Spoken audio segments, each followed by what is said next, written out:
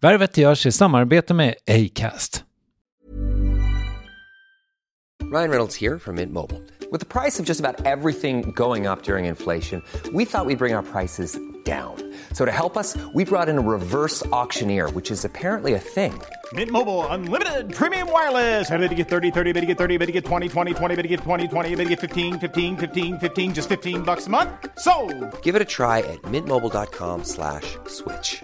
$45 up front for 3 months plus taxes and fees. Promo rate for new customers for limited time. Unlimited more than 40 gigabytes per month. Slows full terms at mintmobile.com. Värvet sponsras av SAS Eurobonus och SAS Eurobonus Mastercard. Och det här är ett budskap som jag tänker kan vara bra för den som antingen gillar guldkant på till exempel tillvaron eller för den som gillar att slå 2 flugor i en smäll.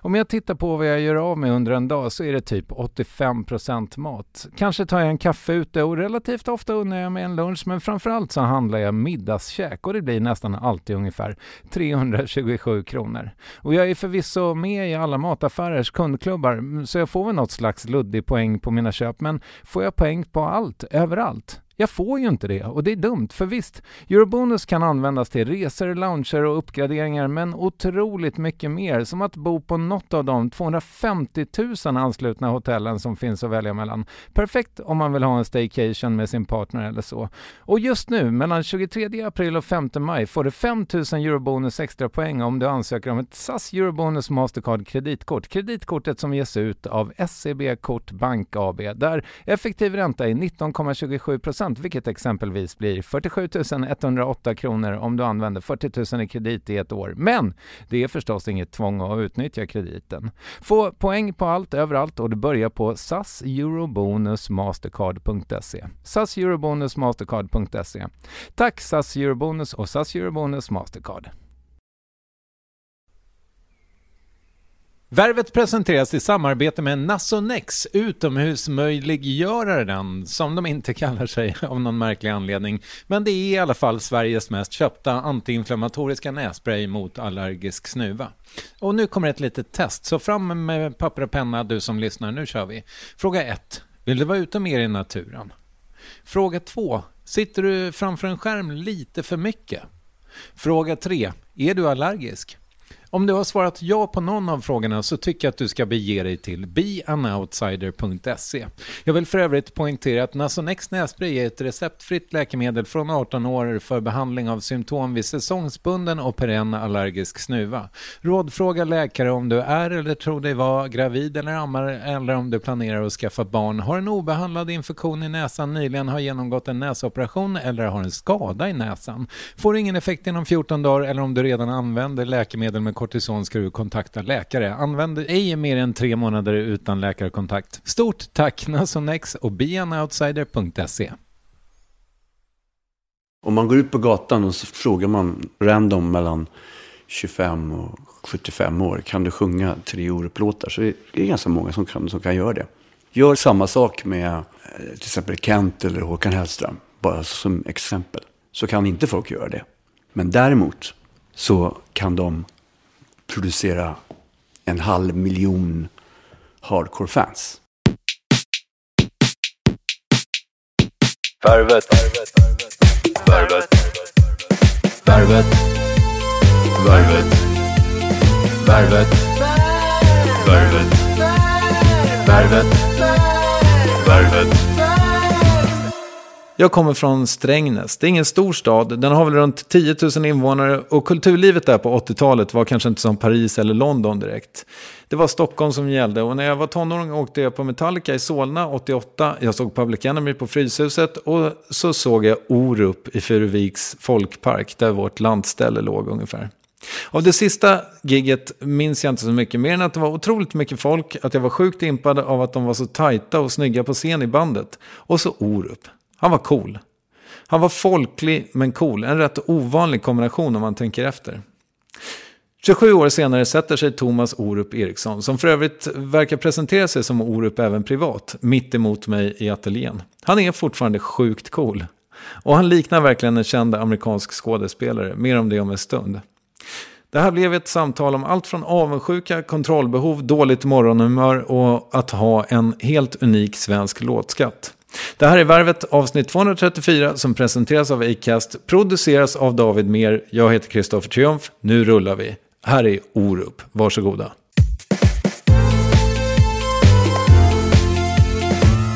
Du, hur mår du? Jag mår bra. Alltså rent sådär, dagsstatusen är lite bökig för att jag har varit hemma med småbarn mycket. Och de är liksom, de har bara ögoninflammation, vilket gör att de är helt friska och jättepigga liksom, och vill inte alls vara hemma. Och så har det varit dåligt väder också. Och det blir ganska tråkigt. Och lite såhär, jag skulle egentligen behöva sitta i studion och liksom, du vet. Men annars så mår jag bra. Jag har hållit på med min föreställning nu här i 2 år. Eller ja, nästan snart. Och nu är jag ledig ifrån den i 4 månader. Så det är det skönt. Till september? Ja. Då drar du igång igen på någon slags turné? Ja, turnégrej. Men sen är det slut. Och vad ska du göra sen? Ja, jag ska ju börja skriva på något. Jag har inte skrivit en ton på sen det här började liksom. För att jag bestämde det för att jag har 5 barn och har varit borta då mellan torsdag och söndag varje vecka. Och de dagarna jag är hemma, då känner jag att jag kan inte liksom sätta mig och börja sitta och jobba hela dagarna. Det kommer inte jag orka. Och sen så vill jag också försöka så här, kompensera lite från när jag har varit borta helt enkelt. Både för mina barn och för min hustrus skull, men även för min skull. Så när jag har varit hemma så har jag liksom tagit det inte lugnt. Det är jobbigare att vara hemma utan. Jag har små barn också liksom. Men jag har... Hur små är de? Den yngsta är 1,5. Och sen har jag en på 4. Så har jag 2 tonåringar. Och så har jag en som har flyttat hemifrån. Som är en bit över 20, va? Han är 24. Men hur är du bra på att vara ledig då? Ja, det är ja, jag är bra på att vara ledig. Jag kan utan några som helst betänkligheter sätta mig och säga, nu är det jättesoligt ute men jag vill spela tv-spel. Ja, jag såg det på Instagram häromdagen. Och ungarna är på dagis och har jättebra. Så att det är inget bökigt. Men hur är det med Luther då när du sen... Ja, jag måste kompensera lite grann. Okej. Ja, lite. Men inte så farligt. Jag kan säga att jag mår... Alltså just nu så har jag suttit och jobbat i studion här någon vecka för att jag håller på med en grej som jag inte kan prata om för det är hemligt än så länge. Och inte direkt att skriva utan håller på med andra saker. Men, och då... Det känns ju faktiskt ganska bra när man kommer hem och man är så här trött och vill sådär. Det finns någonting som är bra i det också. Men jag kräver även, framförallt så behöver jag egen tid. Och det kan du tänka dig själv om man har 5 ungar, att det blir inte så mycket av det. Nej, det är klart. Utan då får man liksom göra det när de är på dagis och sådär. Så gott som det går. Jag visade bilder på dig för min tjej idag, som hon är från Frankrike, så hennes populärkulturella koll på Sverige inte... Och vad skönt. Ja, det är lite det måste härligt. Vara jättebra i ditt jobb liksom. Ja, men lite skönt så. Men då fick jag berätta om dig i alla fall. Och så visade jag bilder på dig och så sa hon, he looks like Sean Penn. Jag har hört det några gånger. Extremt smickrande faktiskt. Jag har faktiskt en bild i min telefon på hur mitt hår ska bli om ett år eller något. Jag ska bli långhårig. Okej. Och då har jag en bild på Mr. Penn. Även du med Brutus? Ja. Så att lite kanske. Men det är väl skönt. Han är ju ascool. Han är en av de coolaste människor som finns. Inte bara hur han ser ut och hur han är som skådis, utan han är ju otroligt cool snubbe, tycker jag. Ja, grattis. Ja. Jag vill också se ut som du när jag är 57. Ja, jag vet Jag har ju gått omkring hela mitt liv och önskat att jag liksom var storväxt. Okay. Så är det. Man vill ha det man inte har liksom. Kanske. Jag skulle kunna tänka mig att se ut som du nu vid 42. Ja. Också. Jag vet inte, nu blir det lite... Ja, det är konstigt kanske. Jag går vidare. Nej, Jag pratade med en person som känner dig väl, som sa att du är väldigt humörstyrd. Kan du utveckla? Hen menade att det var väldigt tydligt om du mår bra eller dåligt. Det stämmer säkert, ja. det är ju jag med, en person som pendlar väldigt mycket. Ja. Är du det? Ja, det är jag. Jag är inte så bra på så här självanalys, men jag kan ju se det rent praktiskt på att jag har oerhört lätt för att bli arg eller snarare ilsk. Men det kan försvinna på 5 minuter. Det är ungefär som en 1-åring. Men jag har ju också med åren lärt mig lite att se när det kommer och liksom lägga band på mig. För att det inte funkar helt enkelt rent socialt att liksom vara sån. Det blir inget bra för omgivningen. Så det har ju blivit bättre, men det händer fortfarande ibland att jag liksom inte riktigt kan kontrollera det. Men det går ju över extremt fort. Men hur är ditt grundmodus då? Vaknar du glad på morgonen? Nej. Nej. Det kan jag inte påstå att jag gör. Vi har till och med sedan 10 år tillbaka inrättat en liten rutin att jag går upp innan de andra går upp. Eller de har vaknat, men de har inte gått upp. Och så går jag upp och så går jag till köket, så gör jag frukost till alla. Och då får i princip ingen vara där. Okay. Så då har jag en halvtimme typ där jag kan liksom vakna till. Och det är ingen som vågar? Jo, alltså nu börjar det särskilt med de äldre tonåringarna, och grabben där, han har ju minst lika dåligt morgonhumör som jag är. Så vi säger ingenting, vi säger inte ens god morgon till varandra. Han kommer in och gör sin egen frukost, för han vill inte att jag ska göra hans längre. Okay.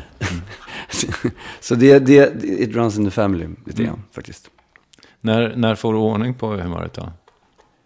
Ja, men det går över utav sig själv ganska snabbt liksom. Men jag har ju också väldigt lätt för att bli, vad ska jag säga, känna liksom någon sorts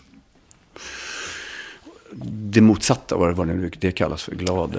Eufori kanske? Ja, jag har ganska lätt för det. Så att jag tror väl att om jag hade varit yngre idag, alltså barn eller tonåring, hade jag, och det här säger inte jag som någon sorts skryt, vilket jag har märkt, det har blivit någon sorts modord att säga att man har så här, de här bokstavsgrejerna. Jag vet inte om du håller med, om du vet vad jag talar om. Ja, men jag tror jag har lite ADHD och sådär. Att det är någonting bra och sådär. Det kanske är också, det vet jag inte. Men jag tror att jag antagligen hade fått någon sorts mildare benämning, kan jag tänka mig. Fast jag är inte säker. Okay. Eller också är det bara att man är livlig eller, förstår du, eller temperamentsfull. Liksom. Var går gränsen till att man har en bokstav? Liksom? Alltså, du grundar det på att du är lite... Att jag inte riktigt... Jag kan inte riktigt... Alltså, även om man kan kontrollera det mer nu idag, så har jag kan inte riktigt se i efterhand och så, fan vad arg jag blev. Varför blev jag det för? Och jag kan liksom inte riktigt se det. Så farligt var det ju inte. Eller du vet, sådär. Vad blir du arg över? Alltså jag är ganska dålig på att bli intervjuad utav saker som inte har att göra med musik. För jag tänker inte så mycket på det. Nej, men alltså det är väl så att vissa saker som jag irriterar mig på kan jag oftast bara säga, ja men det är så, människor är olika och sådär, du vet. Men sen ibland så kan jag inte det. Och det har ju oftast att göra med att man har någonting annat som jag säger, att jag har någonting som jag vill göra, eller som jag känner att jag måste göra, eller som jag ska göra, och som hindras jag från att göra det. Då blir jag då reagerar jag ganska hårt. Då blir hela världen, då tycker jag att den är liksom stor i vägen för mig. Det kanske är någon anfall av hybris eller någonting, jag vet inte. Men du brukar få som du vill, va? Det vet jag inte. Det kan jag inte svara på. Ja, men med krogshowen till exempel, den är väl precis som du vill ha den? Ja, det är klart att det finns perioder i mitt liv, mitt musikaliska liv, när jag har gjort saker som jag är jättestolt över. Men det här är nästan också mycket för att det kommer så sent i mitt liv, så att säga. Jag är oerhört stolt över det, för att jag har... Jag ska inte säga att jag blev motarbetad, för det blev jag inte. Men jag fick gå emot ganska mycket såna här givna normer som finns inom den lilla nischen utav branschen. Det finns oskrivna regler liksom, när man sätter upp såna där saker. Aha, berätta om dem. Ja, alltså jag är ingen expert på det, men jag har inte sett så många liksom, jag kanske har sett 2-3 stycken krogshower, men jag såg genast att det fanns så här, någon sorts regler, att det ska vara liksom vissa blandningar utav saker. Liksom det ska vara... Alltså... Det ska vara så här lite naket. Och, lite... Vad ska man säga? Lite glitter och lite så här... Lite självironi och lite dans och lite eftertänksamhet och du vet sådär. Och framförallt så har jag också sett att det finns alltid en regissör. Vilket är jättekonstigt för att i min värld så är det så här, om man gör en konsert, en vanlig konsert liksom, om inte det är så att den inbegriper 20 dansare och 14 clowner, så behövs det sällan en regissör. Utan den som är artist eller de som man jobbar med har ju oftast liksom gjort det här så otroligt många gånger så att man liksom, man vet vad man är bra på och vad man inte är bra på. Sådär. Men så fort som det då flyttas över på det som kallas för krogscen då, vad nu det är för någonting egentligen, så ska det helt plötsligt in en regissör. Mm. Och jag har sett fler exempel på artister när jag vet ungefär vad de är bra på och vad de inte är bra på. Och när de gör det som de är bra på, så är det bra. Och så helt plötsligt ser man, det här kommer inte från den här artisten. Det här är någon annan som har sagt, ja, men vi måste ha det här också. Och då blir det inget bra. Mm. För att man inte helt enkelt, det är inte ens grej helt enkelt. Men nu var det 2 år sedan jag såg din show, men den innehåller väl lite dans och lite... Absolut. Ja. Men det bygger ju på en annan tradition. Det bygger ju på allt från så här... Det är många artister som har gjort det på sina liksom, konserter ända sedan 60-talet. Liksom. Allt från så, Tamla Motown, James Brown, Talking Heads, Prince. Det finns ju jättemånga exempel på att man använder. Men då har man ju, jag har ju inte separata dansare, utan det är ju bandet som liksom dansar är väl att ta i. Men som lite koreografi. Som det rör sig. Ja, och framförallt att de också då de är med liksom som ett... Ja, istället för att ha så här tekniska hjälpmedel eller tricks och ljus och så här och jola-ber och grejer liksom, så har man bandet som hjälper till att lyfta upp det visuella. Och det är någonting som jag har jobbat med förut också i perioder, men den här gången kunde jag liksom dra det längre. Mm. Då har du inte tagit in en koreograf, utan då är du själv? Okay. En koreograf har jag. Okay. Och absolut. Men det handlar mer om koreografen. Alltså vissa saker har hon heter Linda Hansson. Har hon liksom typ jag har sagt så här och här skulle vi göra någonting för vi skapar ett särskilt musikaliskt parti här där vi då kan göra någonting med hela bandet. Och ibland så har jag liksom så här, jag skulle vilja att vi gjorde ungefär så här och så här. Kan du liksom kirra upp det? Och då, eller också så har hon sagt så här, jag har ett förslag här. Kan vi göra det här? Ofta så här kanske säga, ja jättebra, kan vi göra så också? Eller kan vi ändra där? Ja. Och när vi väl har bestämt vad ska göras, då är det hennes jobb att få bandet att göra det. För det är en speciell... Det är ett helvete när man ska spela samtidigt. Alltså. Och hon är jävligt bra på att motivera dem. Och jag har inte det tålamodet att stå där i 3 timmar och upprepa samma rörelse bara för att de ska kunna spela samtidigt som de rör sig. För det måste man. Du måste sätta allt i ryggmärgen, annars så blir det jättekonstigt. Mm. Så det använder jag ju henne till då. Mm. Ja, vad roligt. Det är ju uppenbarligen en jävla dundersuccé. Ja, det har blivit det.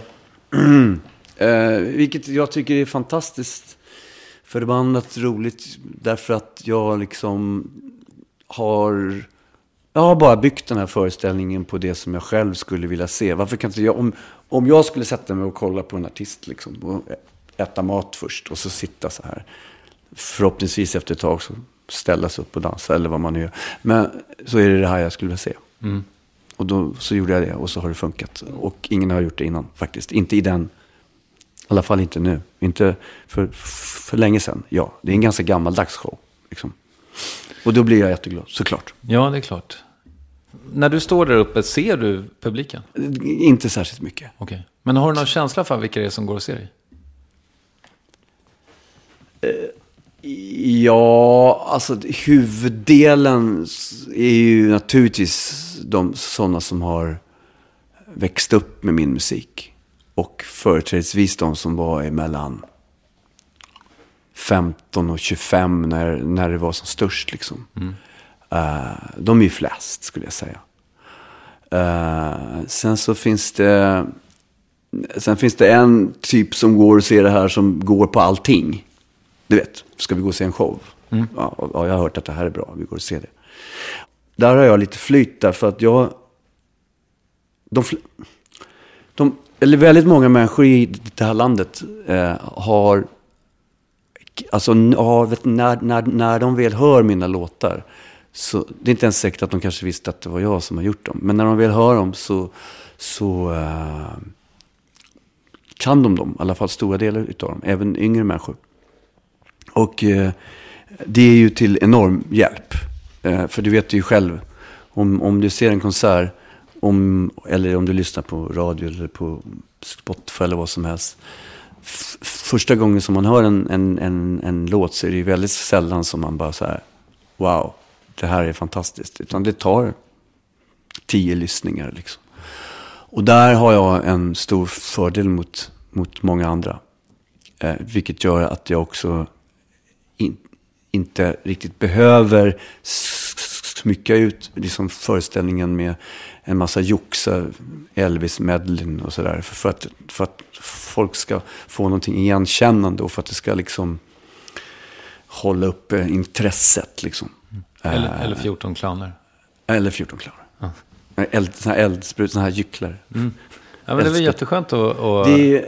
och det är ju naturligtvis, så att jag ska inte säga det att jag tycker att det här som jag gör, det borde alla artister göra, för det tycker jag inte. Har man 2-3 låtar som folk så här känner igen, så kanske man i ett sånt här fall då, när folk sitter ner och förväntar sig bli underhållna, som det faktiskt är i det här, så måste man kanske lägga till andra saker i det. Det kan jag förstå. Innebar liksom Så mycket bättre, innebar det att du fick en ny publik? Alltså jag tror inte det har inneburit så himla mycket. Nej. Jag tycker att min medverkan där var ganska medioker, tycker jag. Jag tycker inte jag gjorde det särskilt bra. Jag hittade inte riktigt liksom... jag tyckte låtarna, ett par av låtarna tyckte jag blev bra, men nej, jag vet inte. Jag gjorde inget större intryck, tycker jag själv. Men kan det ha att göra med, nu ska inte jag lägga ord i munnen på dig, men kan det ha att göra med att du liksom, du var så självklar på något sätt? Alltså du behövde inte Så mycket bättre, så att säga. Nej, jag vet inte. Jag kan inte riktigt svara på det. Nej. Men ångrar du det? Nej, det gör jag inte. Det har inte skadat mig. Någonting har det gett liksom. Det är väl klart att det har. Det är några som har upptäckt det liksom, särskilt bland yngre och så liksom. Visst är det så. Men för mig personligen så har det inte liksom betytt så mycket. Och jag tror för de som har sett min föreställning, tror jag inte att det betyder så mycket heller.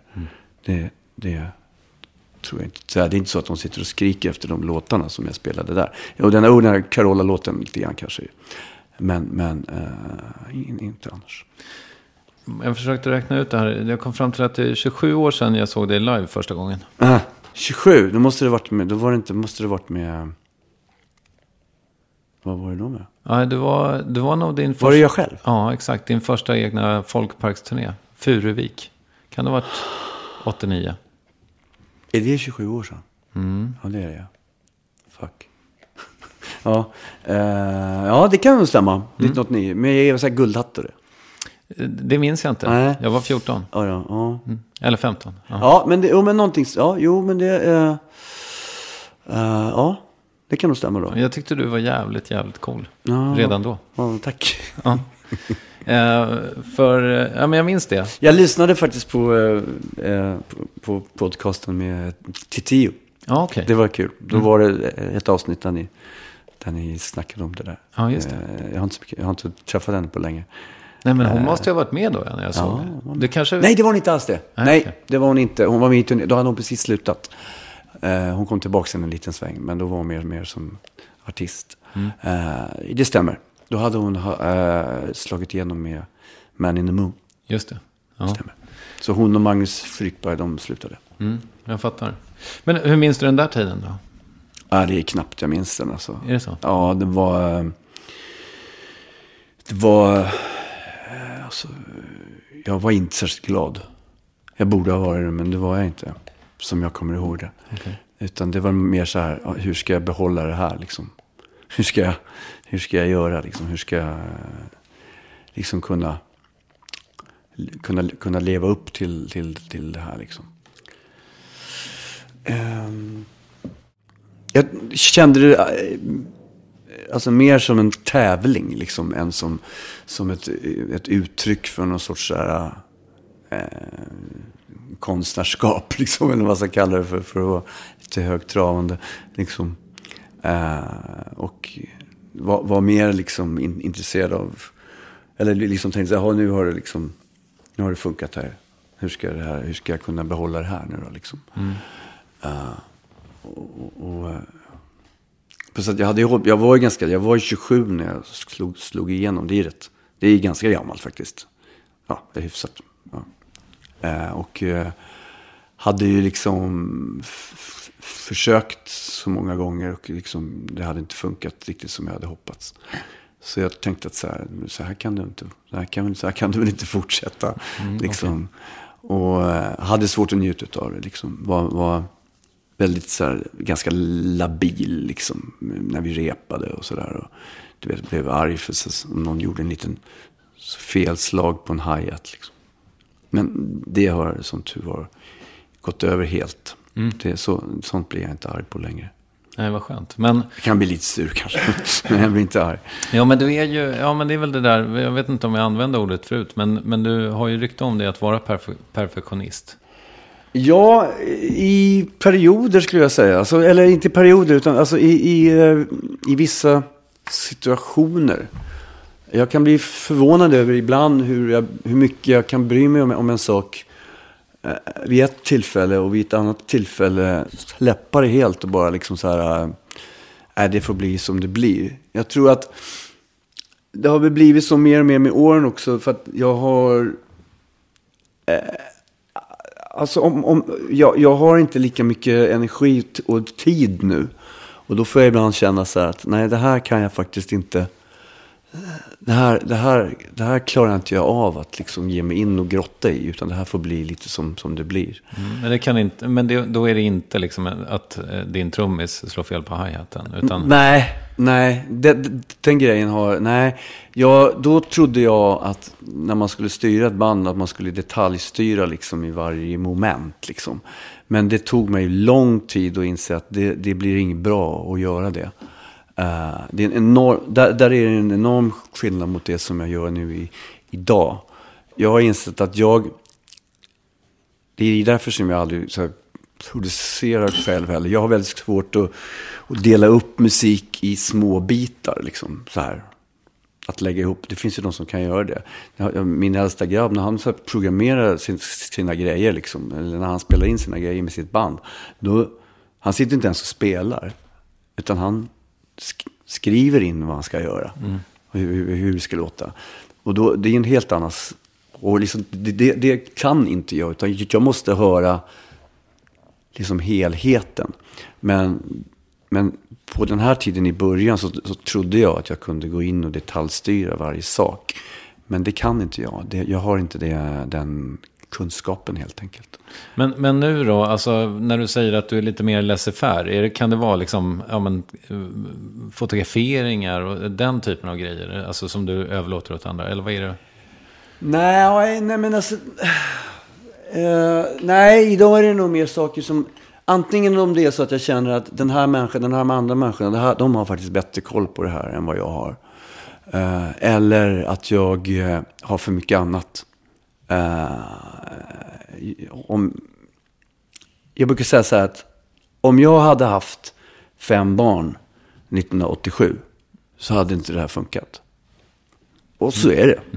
Det är liksom det finns de som kan hantera det, men då kommer andra saker bli lidande. Och jag tänker inte ta det att andra saker blir lidande på det sättet. Det blir tillräckligt mycket lidande i alla fall för att jag har det jobb som jag har i vissa perioder, därför att jag är borta mycket och sånt. Och jag tänker inte liksom jag tänker inte offra det som jag har på vad det gäller barn och sånt. Därför så idag så planerar jag väldigt mycket. under lång tid liksom. När vi skulle göra den här föreställningen så började jag jobba med den 1 år innan jag liksom hade premiär liksom. För att jag inte skulle hamna i det här med att jag satt i liksom dygnet runt och sen när jag kom hem att ingen fick så, liksom att ingen fick vara i närheten utav mig liksom. Som det lätt blir om man har en grej som man måste göra och som ska bli bra. Då måste man liksom leva med det hela tiden om man har kort om tid. Och det gjorde jag ju alltså de första 5-6 åren. Så levde jag ju med min musik och dygnet om liksom, jämt. Men sen, när kom glädjen in då? För det där lät ju inte så lustigt. Nej. Alltså det fanns ju ögonblicket av glädje när till exempel, men då var det ju så här, det var mer så här framgångsbaserat liksom. Nu ringer från skivbolag, nu ligger vi 1 på topplistan. Sånt som jag kunde känna liksom. Men det var mer en seger än att det var liksom glädje liksom. Glädjen har ju alltid dock funnits i själva låtskrivningsmomentet. För det känns som att du har ju... Där har den alltid funnits. Ja, det är viktigt. Har du någonsin haft en riktig jävla skrivkramp? Inte under lång tid, nej. För det känns som det... Jag lyssnade på... Född i november häromdagen. Den har ju 6 år på nacken. Men vilka jävla låtar du skriver liksom fortfarande. Eller fortfarande. Men det var så här... Eller... Jag tror inte att jag skriver varken bättre eller sämre låtar nu. Kanske rent så här hantverksmässigt att de har blivit lite bättre kanske. Men däremot så är det ju... Låtskrivning och artisteri och såna saker handlar ju oerhört mycket om vilken tid som man gör i. Timingen är ju fruktansvärt viktig. Jag vet inte vad som skulle ha hänt om ta det albumet till exempel, om det hade kommit då istället 1989 liksom. Det kan ju ingen veta. Men jag tror inte skillnaden i framgången hade varit så enorm som den är nu. Okej. Det tror jag inte. För den... vad betyder det? Att den inte sålde särskilt väl, eller? Nej, jag menar inte att jämföra. Nej, det blev ju liksom... Nej, det är en enorm skillnad. Det var ju liksom bara de närmast. Ja, det var ju de som var liksom Orup-fans. Som, de här casual-lyssnarna har ju inte hört den. Utan det är bara de som... Eller bara, de är ju rätt många. Men det är inte på så här Hellström-siffror. Det är så... Jag har väldigt många som gillar mina låtar. Men inte så många som är liksom Orup hardcore fans. Om man går ut på gatan och så frågar man random mellan 25 och 75 år. Kan du sjunga 3 Orup-låtar? Så det är ganska många som kan göra det. Det här är bara en teori. Gör samma sak med till exempel Kent eller Håkan Hellström, bara som exempel, så kan inte folk göra det. Men däremot så kan de producera 500 000 hardcore-fans, men jag kanske kan producera 20 000 som kan alla låtar, du vet. Det är en stor skillnad. Det är 2 helt olika saker. Det är därför som jag passar väldigt bra att lira för en redan befintlig publik som är ett snitt liksom bara av människor. Men det jag ville komma fram till egentligen var din lätthet som kompositör. Ja, nu har inte jag lyssnat på varenda B-sida. Men, det är klart. Men det känns aldrig som att det är någonting som skaver. Du har aldrig lagt in ett bäss för att verka artsy-fartsy. Nej, det skulle jag aldrig göra.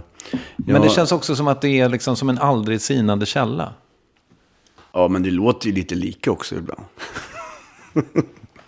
Ja, kanske.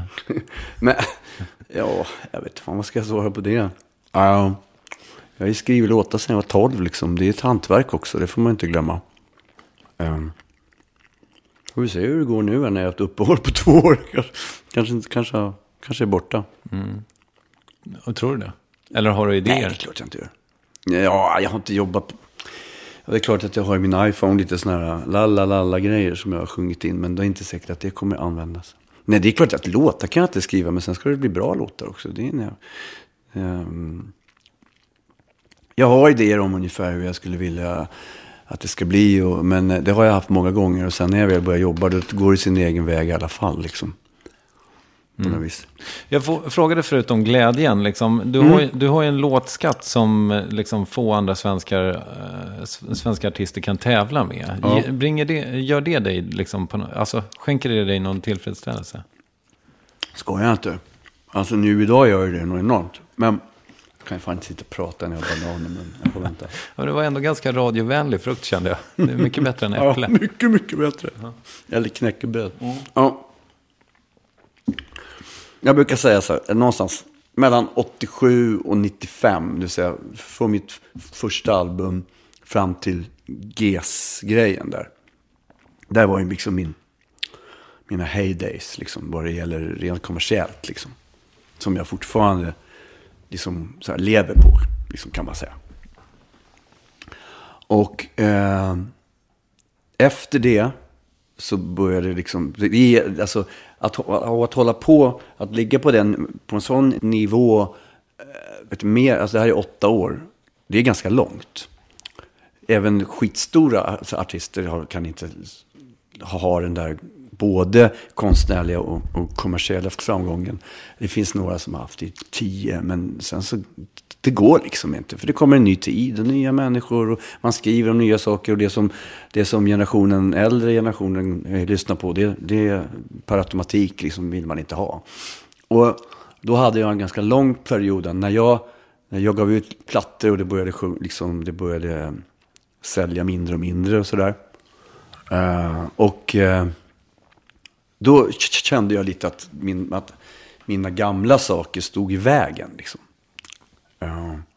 Därför jag tänkte så här att om inte jag hade gjort dem, om det här hade varit en ny platta med en ny artist, så hade det gått mycket bättre.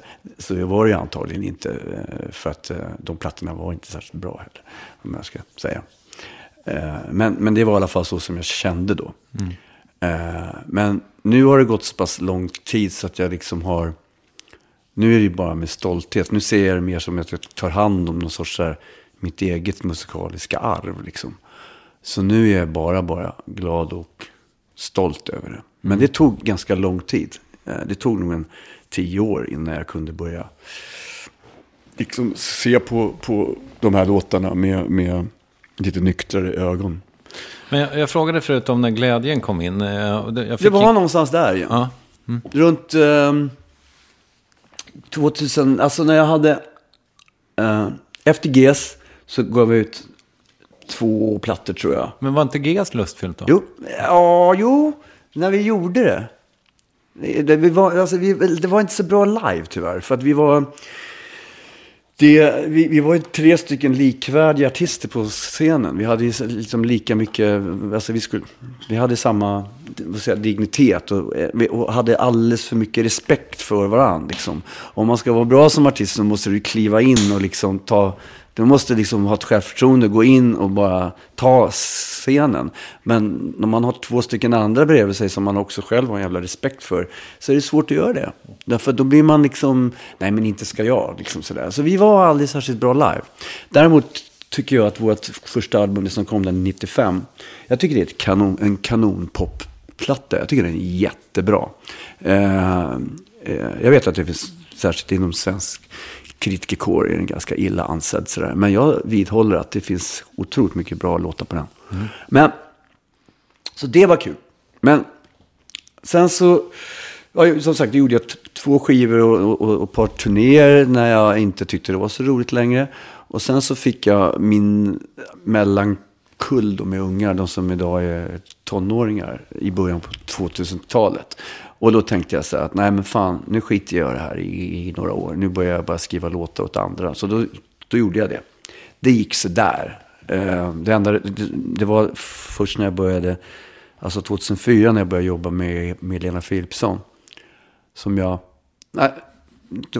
nu hoppade jag över. Alltså jag liksom blev så hired gun liksom mellan 2000 och 2004 att jag skrev så här enstaka låtar till artister. Och då kan jag se nu i efterhand när jag lyssnar på dem att jag försökte skriva låtar som jag tyckte att de lät, de här artisterna. Och det går ju inte. Det kan ju vem som helst räkna ut egentligen. Men jag trodde att det var så man skulle göra. Men sen när jag började jobba med Lena, då var det så jävla bråttom. Vi hade skitbråttom för att de skulle vara med i Melodifestivalen och så här, vi ska se hur den går, så ska vi få ut det här innan sommaren eller hur det nu var. Jag kommer inte ihåg det. Och då var det bara skriva. Jag hade på mig så här 3 månader och då var det bara som om jag skrev till mig själv. Och då första gången på länge så kunde jag så här slappna av bara och skriva som jag gjorde i början. Att jag bara, det som dyker upp, det skriver jag. De här plattorna som jag gjorde under den perioden när jag inte tyckte det var så roligt, då var det så här, hur ska jag skriva för att jag ska få tillbaks den här, vad ska jag säga, digniteten eller populariteten, man säger. Och det går ju inte heller, naturligtvis. Så att när jag började jobba med Lena, då kom det där tillbaks liksom, det här med att fan, det är bara att skriva. Och då jobbade med henne då ganska länge och det blev skitbra, tycker jag. Och sen så gjorde jag en egen platta igen 2006 och då hade jag liksom, då var jag, den är också bra. Där hade vi det var ett par låtar som gick också ganska bra liksom, rent kommersiellt. Och sen så gjorde vi en krogshow och då började jag liksom, då var det första gången på länge som jag använde de här gamla låtarna bara som de är. Jag bara såg dem som bra låtar och inte så här, jag har ju nya låtar som jag måste spela också, utan jag bara gjorde det som så här, det här funkar, det här kör vi.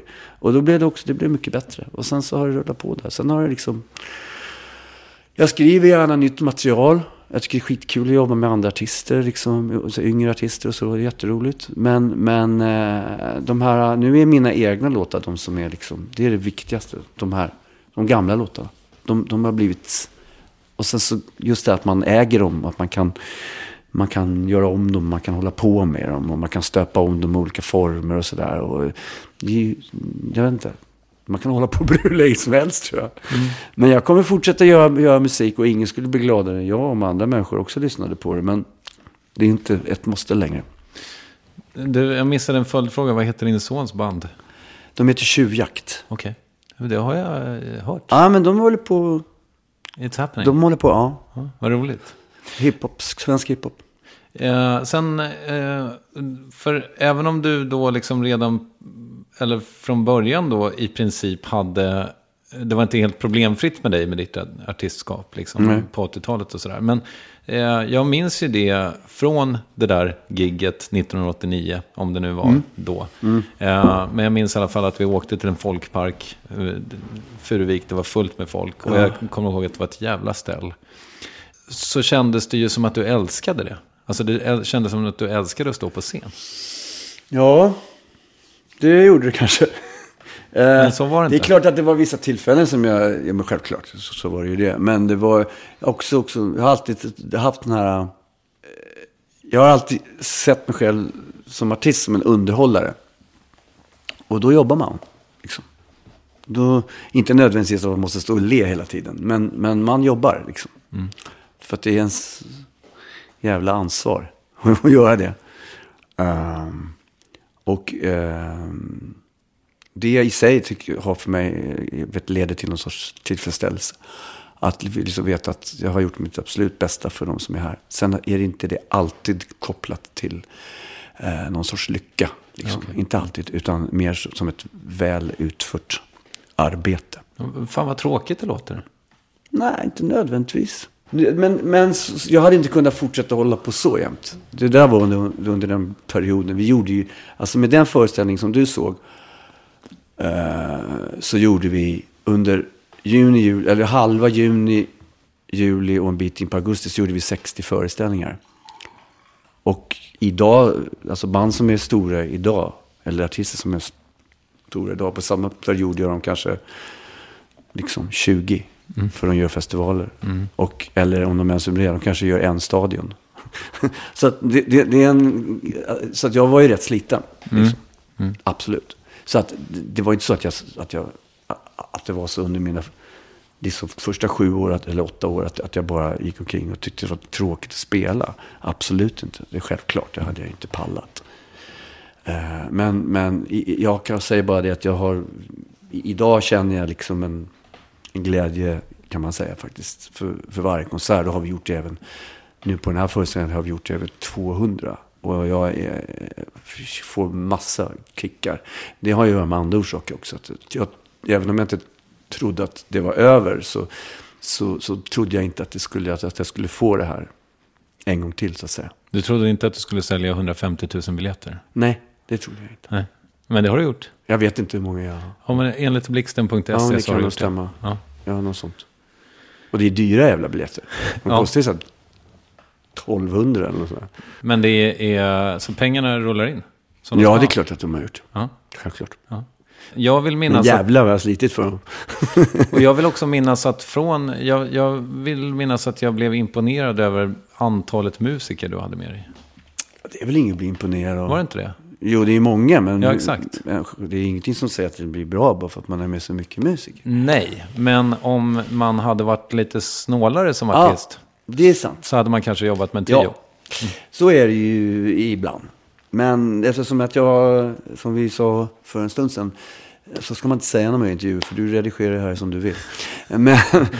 Men eftersom att jag hade i så många områden och moment utav föreställningen bestämt mig för att nu ska jag bara göra det som jag verkligen vill göra själv.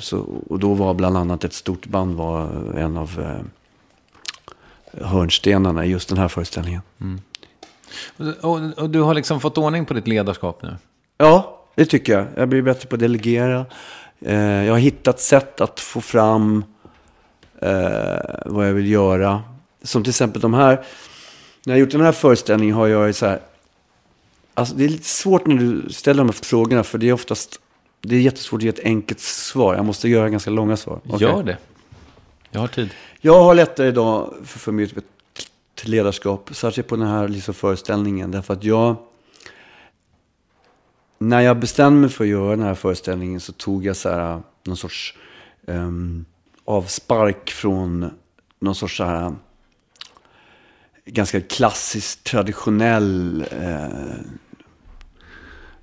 underhållningsstreck-showmusik, slutet på 60-talet, 70-talet, så här James Brown, Elvis, liksom det där. Även Motown och så inblandad. Och då kommer jag att tänka på nästan alla mina låtar, när de är skrivna antingen i mitt huvud eller att jag har gjort demos på dem, är skrivna på det sättet. Någon sorts blandning av soul och pop med stråkar och blås och ganska stora liksom arrangemang med ett beat i mitten, ett ganska ruffigt beat liksom, ganska liksom ruffigt spelat liksom. Men sen när jag har väl spelat in det här på skivor då med olika producenter och så har hela tiden låtarna hamnat då istället i det som man har ansett vara dagens formel, liksom det som gäller just då. Så att de har liksom nästan alltid frångått sin ursprungsform då. Och då tänkte jag att nu ska jag ta tillbaks de här låtarna till sin ursprungsform, till det här ganska klassiska formatet liksom, med bra sväng i liksom botten och då spetsat med liksom med en musikalitet, men samtidigt med en viss ruffhet liksom i det. Och när jag väl hade bestämt för det så tänkte jag, hur ska jag kunna få fram det? För att om du säger det till en kapellmästare så här, kan du skriva ut noter så att det låter så här? Det går ju inte, för att då måste det gå igenom honom och hans filter då. Och han kan ha något helt andra liksom. Så har jag gjort förut ibland, jag har gjort liknande saker och det har inte funkat. Och då tänkte jag, hur ska jag göra? Men då spelade jag in i versioner på säkert 70-80% av låtarna egna som jag spelade in hemma. Där jag liksom gjorde arrangemang och liksom, där man verkligen hörde att shit, det är så här, liksom, att man hörde tydligt att hur jag ville att det skulle låta. Och så tog jag det här och så hade jag då har en kapellmästare som heter Per Björling och sa att så här vill jag att det ska låta, kan du översätta det här till bandet? Och Vi gjorde några gånger, det blev inte så bra i början, men sen så började vi lära oss hur vi skulle kommunicera. Och sen så hittade vi det. Och då kände jag att det är så här som mitt ledarskap ska funka. Det är inte jag som ska gå och säga åt bandet vad de ska göra, för då måste jag gå in på detaljer, och det kan inte jag. Däremot har jag en helhet att visa, så finns det de som kan plocka ner det till detaljer, för de kan det, och översätta det till varje musiker. Därför blev, när jag väl hade de här gjorda, då behövde inte jag göra någonting nästan. Då kunde jag bara koncentrera mig på själva liksom föreställningen rent sceniskt. Och lära dig steg. Ja, och hitta på liksom saker. It's that time of the year. Your vacation is coming up. You can already hear the beach waves, feel the warm breeze, relax, and think about work.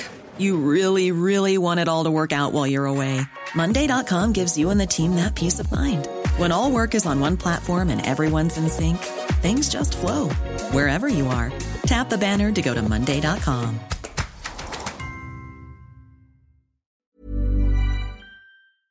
Du sjunger bättre än någonsin. Tack. Ja, det gör jag.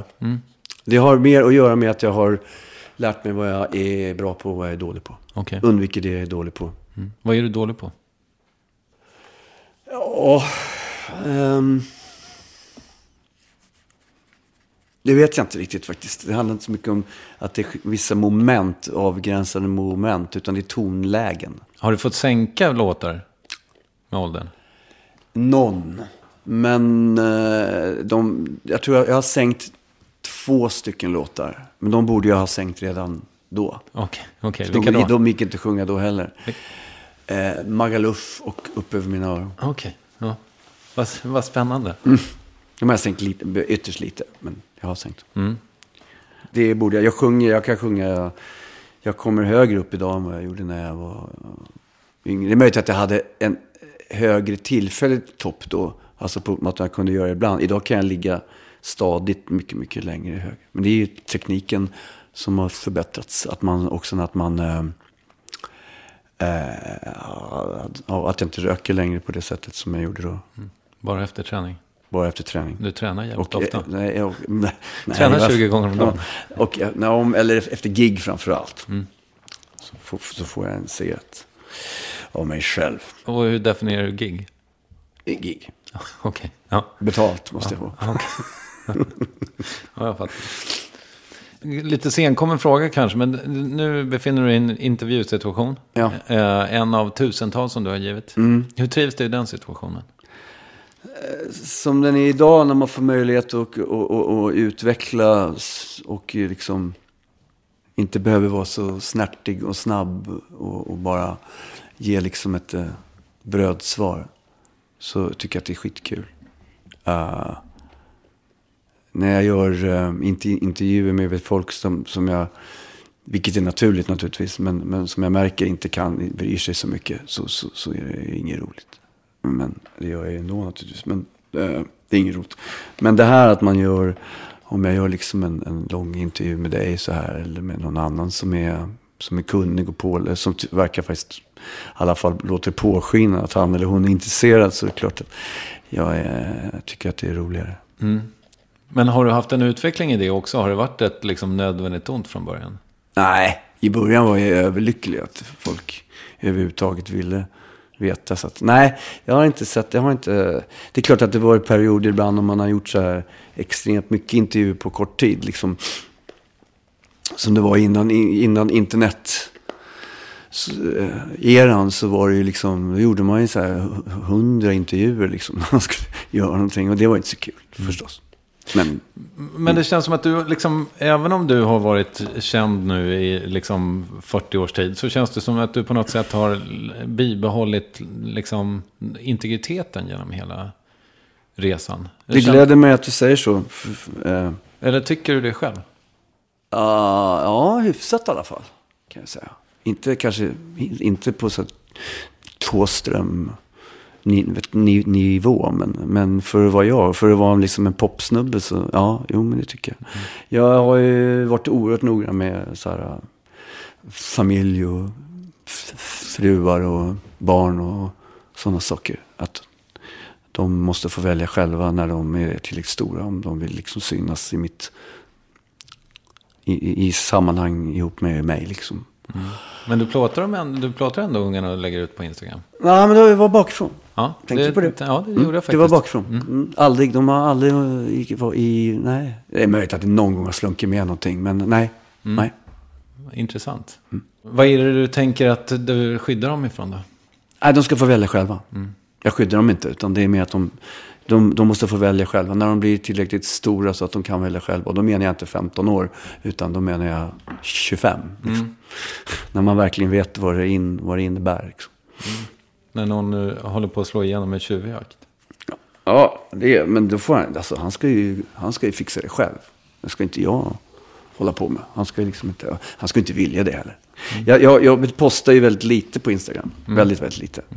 Så att, det är mer, igår var jag hemma med ungarna och var uttråkad. Så jag fick en skjortshändning hem som jag var tvungen att lägga ut. Och så innan och så de här ungarna spelade risk och de är liksom 1,5 år och 4. Det var väldigt roligt.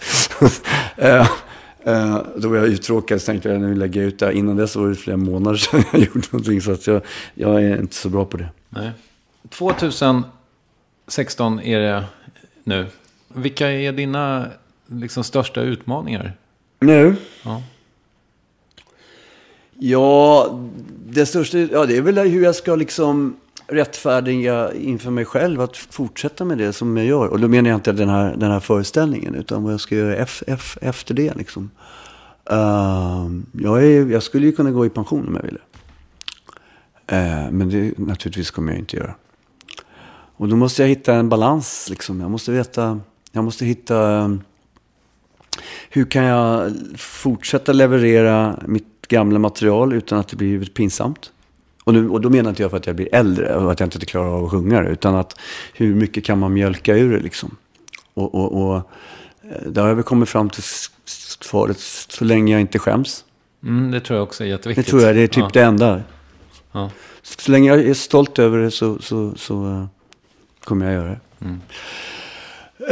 Och sen på vilket sätt, som sagt, man kan vända och vrida på det väldigt mycket. Jag har till exempel kvar att göra, jag skulle vilja göra en föreställning eller turné, eller vad man nu ska säga. Hur jag ska göra vet jag inte än. Där man spelar i mindre lokaler, vilket gör att de som kommer dit är större chans att de är sådana som kan mer utav mig än den mera casual lyssnaren. Vilket gör att man kan börja vända och vrida på annat material också. Kanske inte med band, utan kanske ensam. Sådana saker. Det skulle jag kunna tänka mig att göra. Jag tror någonstans att låtskrivning inte har ändrats så mycket sedan typ 1955. Så att jag bör kunna fortsätta med det. Även om jag inte själv framför det och även om jag inte själv bestämmer hur det ska låta. Men jag hade ett oerhört bra och givande samarbete med en tjej som heter Linnea Henriksson. Just det. Som jag tyckte blev väldigt bra också. Och där jag hittade en roll som jag hade kunnat säga att jag hade spelat ingen roll om jag hade varit 80. Därför att jag använde samma kunskaper liksom. Och så länge man hittar en kombination med människor som kan förvalta de här kunskaperna, så finns det ingenting som säger att man måste sluta. Jag tänkte bara, eventuellt, det här är ju alltid svårt med någon som har blivit intervjuad så mycket, men jag tänkte se ifall vi kunde kasta lite nytt ljus över din bakgrund. Du är uppvuxen i Huddinge. Vad var det för plats när du växte upp? Den var ganska mallstyrd, liksom, konformativ. Okay. Antingen så spelar man i band, eller också så höll man på med idrott. Eller också så sniffade man Tinder. Okay. Och lite så liksom var det. Det var missbruk, eller det var sport, eller det var musik. För att hårdra det lite grann, eller väldigt mycket naturligtvis. Och jag höll på, jag spelade i band och höll på med ishockey och fotboll. och lite friidrott. Fram tills jag började spela band när jag var kanske 10-11 sådär. Och då höll jag på med sport också. Men sen när jag var typ 13, då slutade jag med sporten för att jag var alldeles för liten. Det gick inte. Alltså folk hade, så helt plötsligt mötte man folk som vägde 20 kilo mer och hade hår på alla möjliga ställen liksom. Var du sen med det? Ja, det var jag väl. Det vet jag inte. Men framförallt var jag liten. Och då åkte längre och längre ner på listan över de som fick spela matcherna och sånt där. Så det blev inget roligt längre. Men i samma veva så vaknade verkligen intresset för liksom popstjärnedrömmen liksom. Så då var det bara det som jag gjorde. Och då menar jag bara det. Jag gjorde... Antingen satt jag hemma och liksom försökte lära mig skriva låtar och lyssna på musik naturligtvis jättemycket. Eller också repade jag med det band som jag var med i just då. Och vi kunde ju repa liksom varje kväll i hela veckan. Liksom. Minns du din första låt som du skrev? Jag skrev ju jag kan inte räkna låtar när man bara så här låtar som man bara så här liksom när man var liten var det ju så här konstiga låtar, du vet, man bara sjöng någonting så här. Jag har några sådana men det är inte riktiga låtar. Jag kan tänka första gången jag var med, då var jag ganska, kanske säga att jag var alltså jag var med i ett band när vi var ett hårdrocksband så här, när jag var kanske så här 15 och vi så här Black Sabbath liksom typ, när är det här då? 75? Ja, lite tidigare, 73 tror jag. Okej. Ja, 73. Och då var det inte riktigt låtskrivning. Då var det så här, gitarristen hade ett riff liksom, och sen så fick man hitta på någonting och sjunga på det riffet som aldrig hördes. Gitarristen var den som skulle höras mest. Så det var inte riktigt låtskrivning på det sättet. Men sen började jag spela med ett annat band där vi mer hade vi spelade inte hårdrock utan vi var mer intresserade av någon sorts liksom new wave, pop, punk liksom i den sväng. Och då blev det ju helt plötsligt mer låtskrivning. Och då kom jag ihåg, då sjöng på engelska. Och då gjorde jag den första låt som jag verkligen skrev som var så här vers, refräng och sådär. Den hette I Can't Get You Out of My Mind hette den. Det var den första. Då var jag kanske 16. Så den första riktiga så här, kompositionen. Finns den? Ja, på någon sorts så här basskassett så här. Ja. Av magnetiserade. Ja, det var länge sedan jag hörde den. Men sen efter det då rullade det ganska fort. Liksom. Då började jag ganska snabbt se mig själv som även som låtskrivare, inte bara sångare. Men musiken hade du med dig hemifrån? Ja, det hade jag definitivt. Min farsa var jazzmusiker. Även om de var skilda så de skildes när jag var 6-7 år. Så var han jättemycket hemma hos oss. Okay. Var de kompisar? Va? Var de kompisar fast de var skilda? Exakt. Bra. De bara inte kunde leva ihop. Så kommer det kan bli ibland. Så där, men jag var inte intresserad av den typen av musik. Men jag var ofta med också när han var ute och lirade sådär. Och då jag kan se det i efterhand att det är otroligt bra att få en inblick i hur musik skapas. Liksom. Hur han sitter hemma och spelar bara sådär. Och sen så i nästa moment så kommer några andra med och spelar. Och så blir det helt plötsligt ett helt paket. Liksom. Det fick jag i mig redan vid 7-8 års åldern. Började jag fatta den grejen. Så jag fick en sån här bandspelare utav honom. Där man kunde bolla fram och tillbaka mellan kanalerna. 4-5 gånger. Liksom, så att man kunde lägga på fler instrument. Så det började jag med jättetidigt hemma. Det lät naturligtvis jätteilla. Men jag kunde spela gitarr på en kanal. Och så spelade jag på någon trumma på nästa och sen så kunde jag sjunga och sen kunde jag sjunga en kör liksom. Så jag fattade ganska tidigt det här sammanhanget. Jag vet ju fortfarande folk som inte kan säga om det är en bas eller en gitarr eller om det är en trumma eller om det, förstår du vad jag menar? Man hör bara en helhet liksom. Det här talar emot det här med att jag har svårt att se musik som detaljer liksom. Men redan när jag spelade ett instrument så kunde jag liksom höra hur de andra skulle vara ungefär. Så det lärde jag mig väldigt tidigt. Eller fick en inblick i det väldigt tidigt. Vad gjorde din mamma? Hon jobbade på posten. Okej. Så hon var inte musiker. Men så var det faktiskt så här. Vi sjöng ganska mycket, hela familjen. Så där. Det låter så jävla klyschigt. Men det gjorde vi faktiskt. Sjöng låtar sådär. Vi har en hyrra också som är 7 år äldre. Och min pappa spelade piano och jag spelade gitarr. Och så sjöng mamma och min syra. Sjöng vissa i stämmer och sånt. Vad fint. Jag vet, men det rodnar lite. Ja, men det låter så jävla klyschigt. Men sånt är ju oerhört viktigt just för att man kan lära sig att det som finns i huvudet liksom, det går att översätta det och så lär man sig hur man ska göra det. Och det är där är ju hela trixet. Liksom vem som helst nästan kan göra världens bästa låt i huvudet, bara man har lite koll. Men sen att få det, översätta det till verkligheten, det är skitsvårt. Det är som ett språk liksom. Det är som man måste lära sig, och alla måste lära sig det på sitt eget sätt liksom. Men dina föräldrar skilde sig ganska tidigt i ditt liv. Men du verkar ändå ha varit ett tryggt barn, får jag intrycket av. Ja, jag hade, alltså det har jag sagt i andra intervjuer också, det kan jag säga nu också.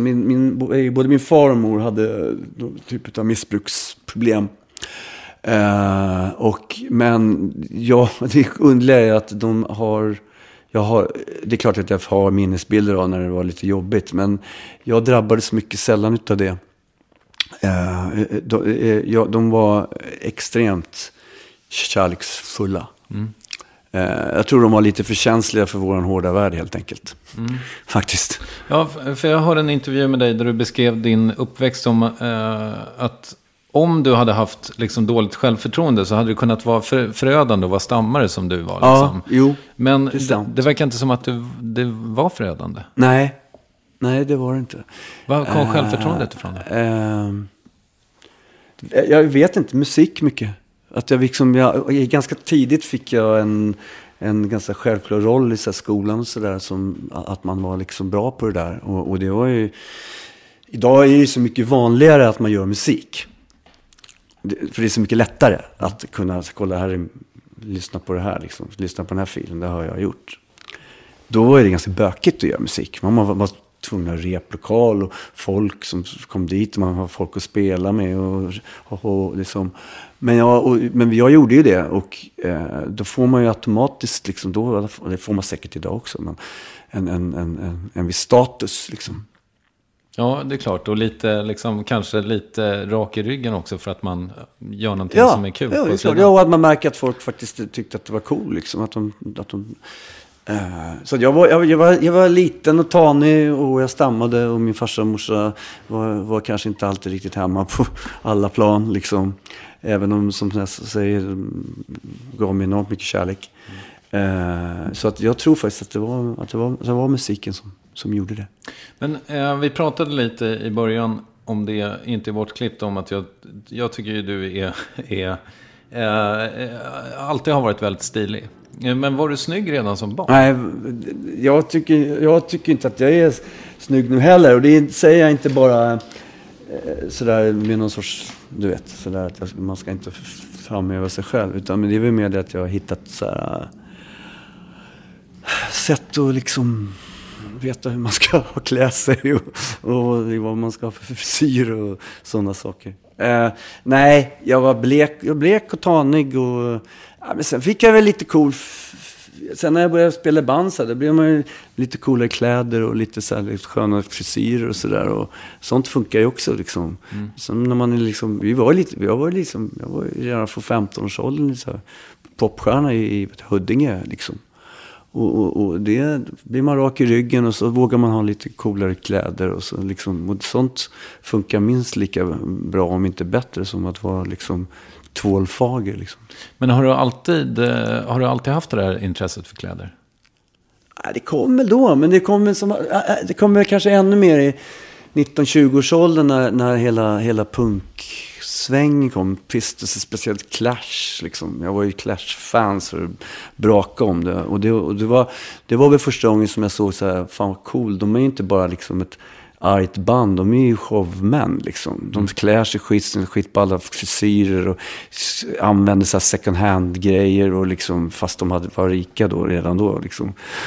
och sådär. Och då sånt, så jag hade ju några år när jag försökte se ut så liksom. Men sen så hittar man nya influenser och sen efter ett tag så börjar man blanda ihop alla de här influenserna och jag tycker fortfarande att det är vansinnigt roligt faktiskt.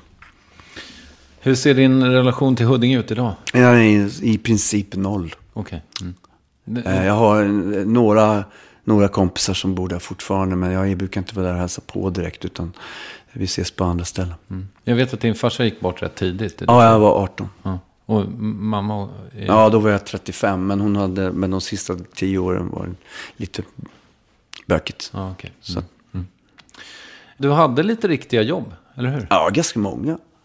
Faktiskt. Jag var med i ett band, alltså redan när jag var 18 eller något sånt där, 19 kanske. Så var jag med i ett band i Huddinge som heter Intermezzo. Och vi hade ju faktiskt en hit och vi gjorde 3 albums. Men vi kunde inte riktigt leva på det. Så det blev ju ofta sån här kort jobb liksom. Jag har gjort allting. Jag har jobbat med jättemycket saker. Ända tills jag var då 27 liksom. Hon är från Huddinge. Hon är från Huddinge.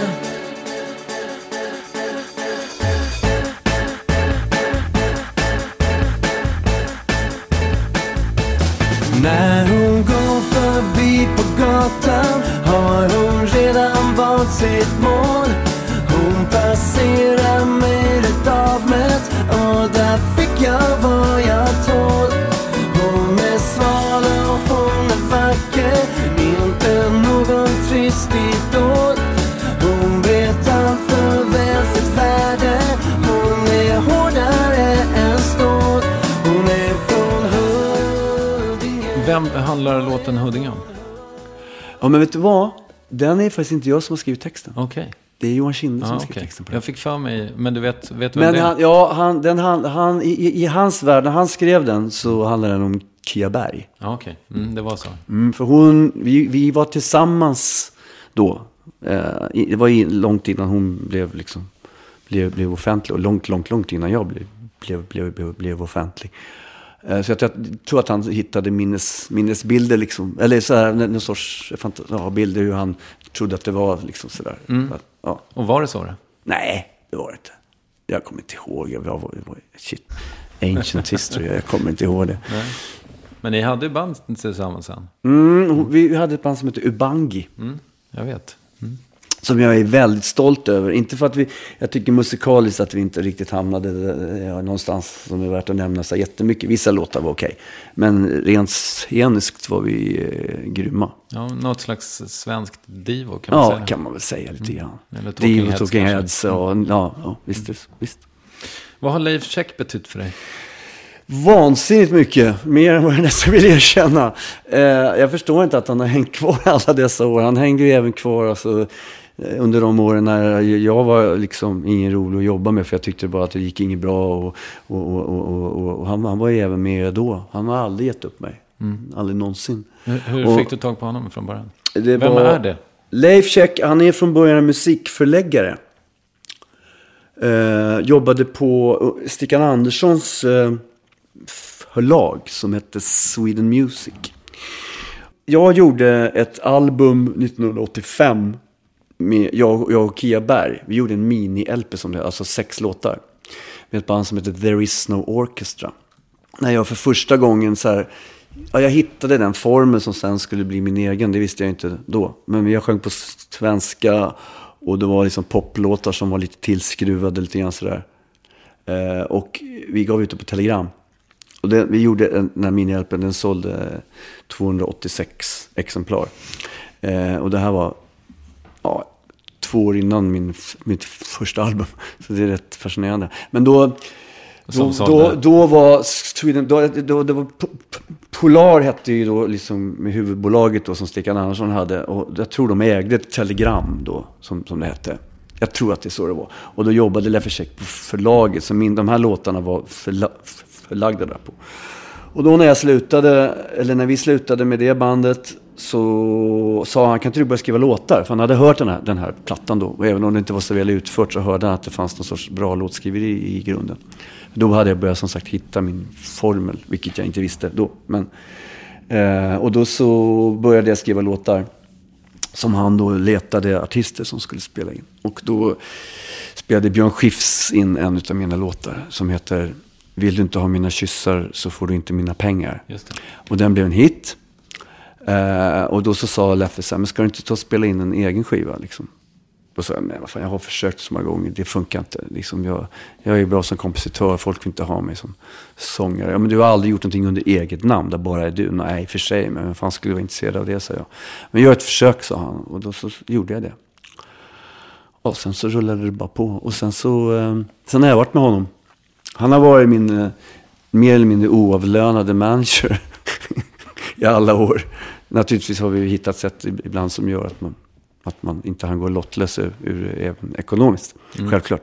Men det är inte så att han tar så procent på mina intäkter liksom.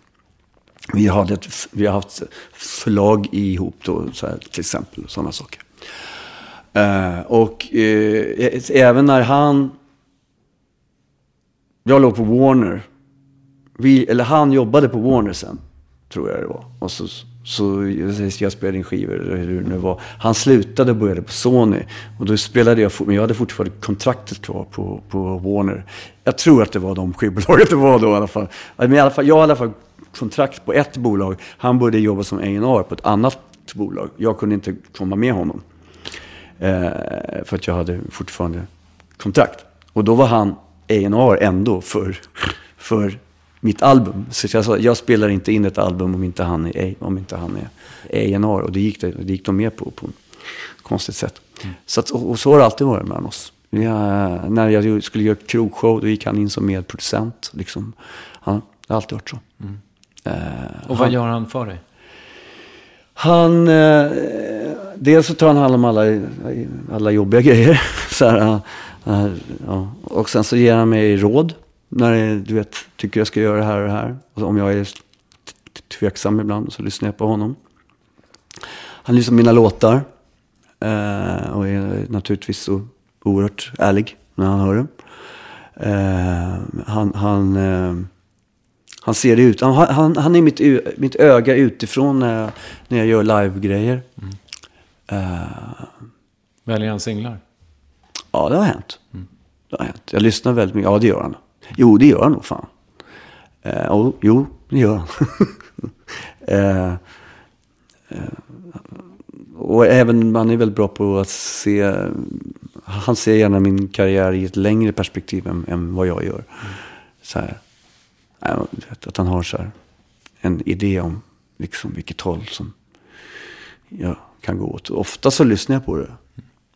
Jag vet att du fick frågan i återvinningsintervjun, kanske det var i P3, av Hanna Fahl, om du hade någon mentor, och då svarade du Anders Glenmark. Rent musikaliskt, ja. Har du varit mentor åt någon? Nej, det har jag nog inte. Jag har ju oftast jobbat själv. Alltså jag är inte så mycket för att ha så här adepter och sådär. Nej. Det. Sen, förhoppningsvis har väl kanske folk som jag jobbat med snappat upp ett och annat som de kanske haft nytta av, men inte sådär någon speciell person. Det är inte så att du tar en fika med Linnea Henriksson en gång i månaden och berättar vad hon ska göra? Hon är alldeles för självständig för det. Som tur är. Jag missade, vi pratade i munnen på varandra när jag försökte ställa en följdfråga där. Men du berättade om den här skivan som sålde 287 exemplar. Hur många exemplar sålde Orup-plattan av? Ja, du. Alltså, fan, jag vet inte riktigt. Den första sålde kanske 200 000. Den andra kanske 100 000 mer. Någonting sånt i alla fall. Ja, men det... Och den tredje, som är min engelska sovrums soulskiva, den sålde helt plötsligt 60. Okej. Ja. Stockholm och andra ställen sålde 150 kanske. Sen kom Orup 5, den sålde också där någonstans 150, tror jag. Och sen kom G, så vi sålde ju över 400 000. Sen började det rasa. Men du, det där är ju lite intressant för att då tänker man ju, eller jag tänker i alla fall, eftersom du hade ditt genombrott liksom, och din, liksom på något sätt kanske lejonparten av din framgång innan den digitala revolutionen. Ja, jävla tur det. Ja, exakt. För gav det dig liksom, för jag hörde dig i någon annan intervju när du pratade om så här, din ekonomiska trygghet. Och nu sa du alldeles nyss att du skulle kunna pensionera dig. Men innan krogshowen, hade du kunnat pensionera dig då också? Nej, inte sådär. Nej, då skulle jag vara... Nej. Jag har alltid varit väldigt dålig på att ta hand om mina pengar. Jag har aldrig tänkt liksom... Jag köper upp dem. Eller när jag tjänar mycket pengar så lever jag stort. När jag tjänar lite pengar så lever jag litet. Okej. Så du har inte en leifcheck på banksidan? Nej, så att säga? Det har jag inte. Lite synd. Nej, jag vill inte vara det. Jag skulle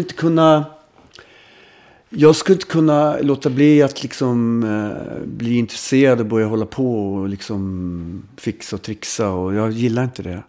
Jag är, för att blanda in någon sorts politiska åsikter i det här, så jag är så här, jag är någon sorts så här social-liberal liksom, strax till höger och mitten. Men, vad betyder det? Att jag vill att människor ska ha mycket frihet, men vi måste ha ett väl fungerande skyddsnät. Helt enkelt. Vad det gäller basgrejerna. Skola, sjukvård och så vidare. Och jag tycker att det är oerhört viktigt att betala skatt. Och ju mer man tjänar, desto mer ska man betala. Punkt slut. Och om man ska... Börjar man jobba med sitt företags ekonomi, så hamnar man i ett gråzoner som jag tycker är moraliskt tvivelaktiga. All right. Så du är emot att köpa aktier och sådär? Nej, att köpa aktier är inte så farligt egentligen. Det bygger ju på en marknadsekonomi. Och liksom, där får ju alla chanser som de vill. Men det finns andra sätt. Du vet ju själv. Liksom, det finns ju...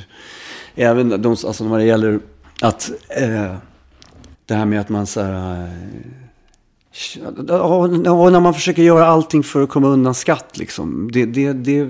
Jag tycker det... Men samtidigt begär att man ska få utnyttja liksom det som andra människor har jobbat ihop åt en. Jag tycker det är snuskigt. Jag mår inte bra av det. Jag tycker det är dåligt. Och börjar man liksom tänka för mycket på hur man ska liksom bevara och öka den här summan med pengar som man har, då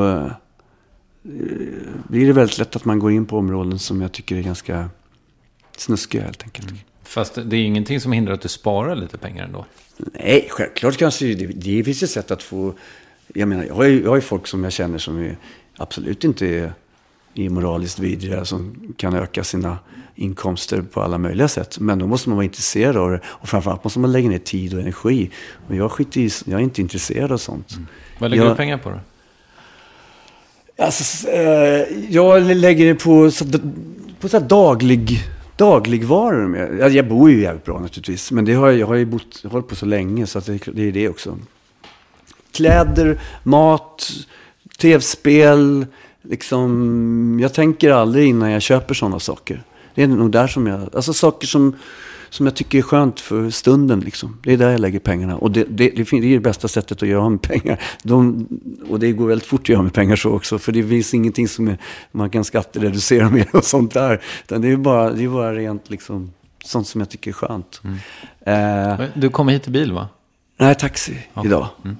Jag hade kunnat åka bil. Jag har ju varit ute i bil, men jag bor i stan och jag tar ut den bilen en gång i månaden ungefär för att det är för bökigt att åka bil. Bilar, alltså jag har ju bott på Lidingö i 20 år tills för över 3 år sedan, och då hade jag ju massa sköna gamla amerikaner och så här, för jag älskar sånt. Så sånt lägger jag ju pengar på, och det känner man det är ju bara att slänga pengar i sjön. Men har du sålt dem nu eller? Ja. Jag fattar. Det går inte att ha det när man bor på Söder. Du, min kollega Erik Skylt sa någon gång att en annan radioman hade sagt att man bara behöver 3 frågor. Och jag kommer bara ihåg 2 av dem. Okay. Hur började allt för dig? Det har vi pratat om. Sen har jag glömt bort den andra. Och den tredje var, känns det bittert? Och då undrar jag, har du någon som helst bitterhet?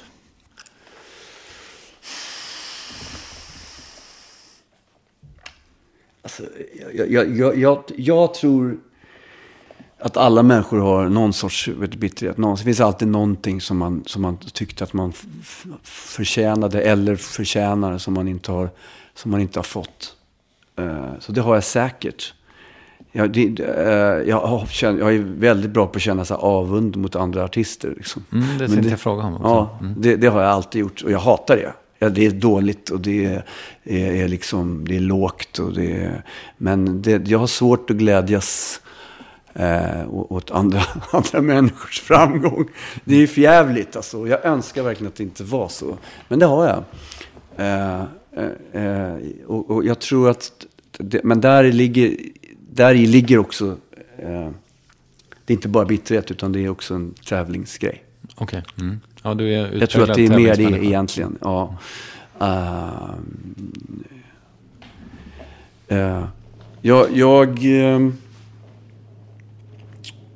Alltså jag har ju haft liksom under den här perioden som jag berättade om mellan så här 95 och 2003 ungefär. Då hade jag en del bitterhet säkert liksom. För att jag kände att inte omvärlden uppskattade det som jag gjorde längre. Men sen har den minskat ganska kraftigt. För nu har jag ju mer insett att hur unikt det är att få fortsätta på den här nivån så länge som jag har gjort. För nu är vi ganska få nu faktiskt. Vi är inte så många som har gjort det. Det är jag och Uggla och Ledin och några till. Så att det är svårt att känna bitterhet då faktiskt. Det är det.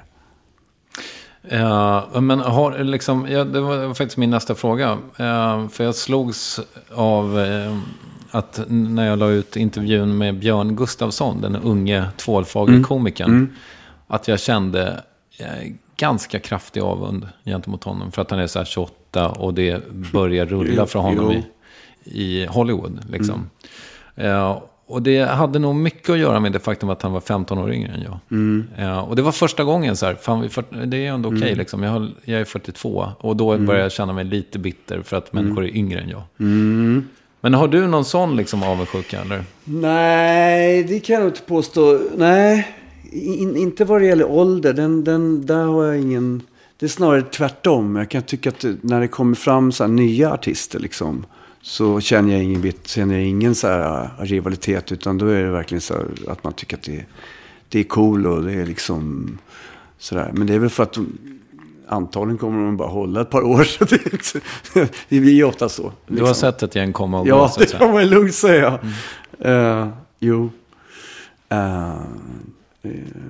Men jag måste tänka här nu.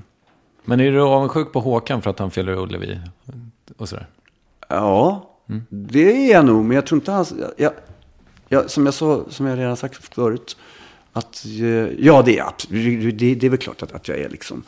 Om det hade varit den situationen då, alltså som om jag hade kommit fram nu på samma sätt som jag gjorde då 87, så är det möjligt att jag också hade kunnat gjort det.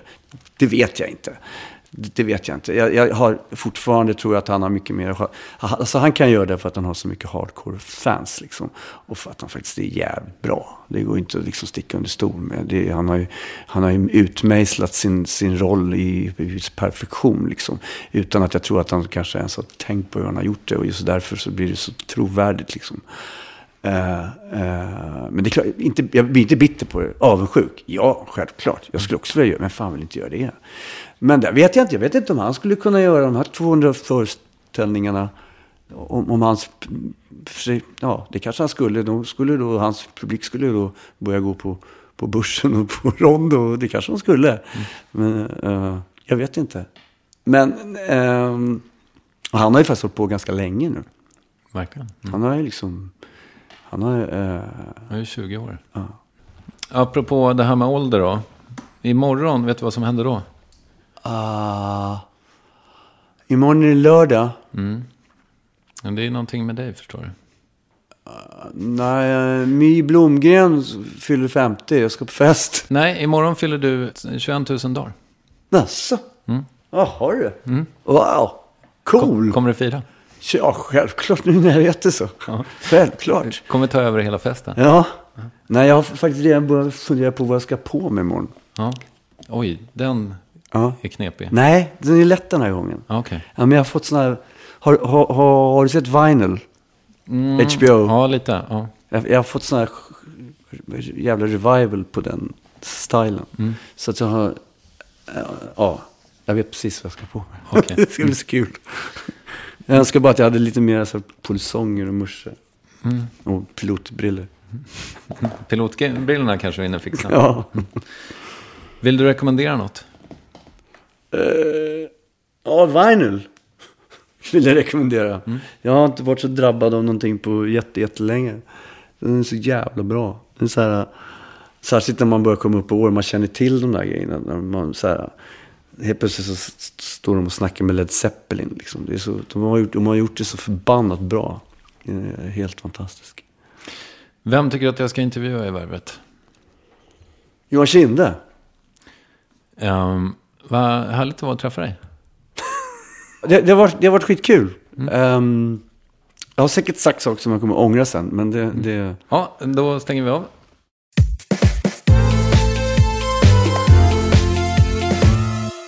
Det där var Orup och han tar sin krogshow ut på turné i höst alltså. Viva la Pop heter den. Boka biljetter och upplev honom live. Det tycker jag att man ska göra. Nästa vecka är vi tillbaka, men jag vill göra lite extra reklam för Acast Plus där Revervet nu är ute och rullar. Jag börjar återintervjua gamla gäster och först ut var Soran Ismail. Det blev ett skitbra snack tycker jag. Så in och kolla på Acast Plus, googla lite eller gå in på acast.com så kommer det att ordna sig. Vi hörs snart, puss och kram, hej då!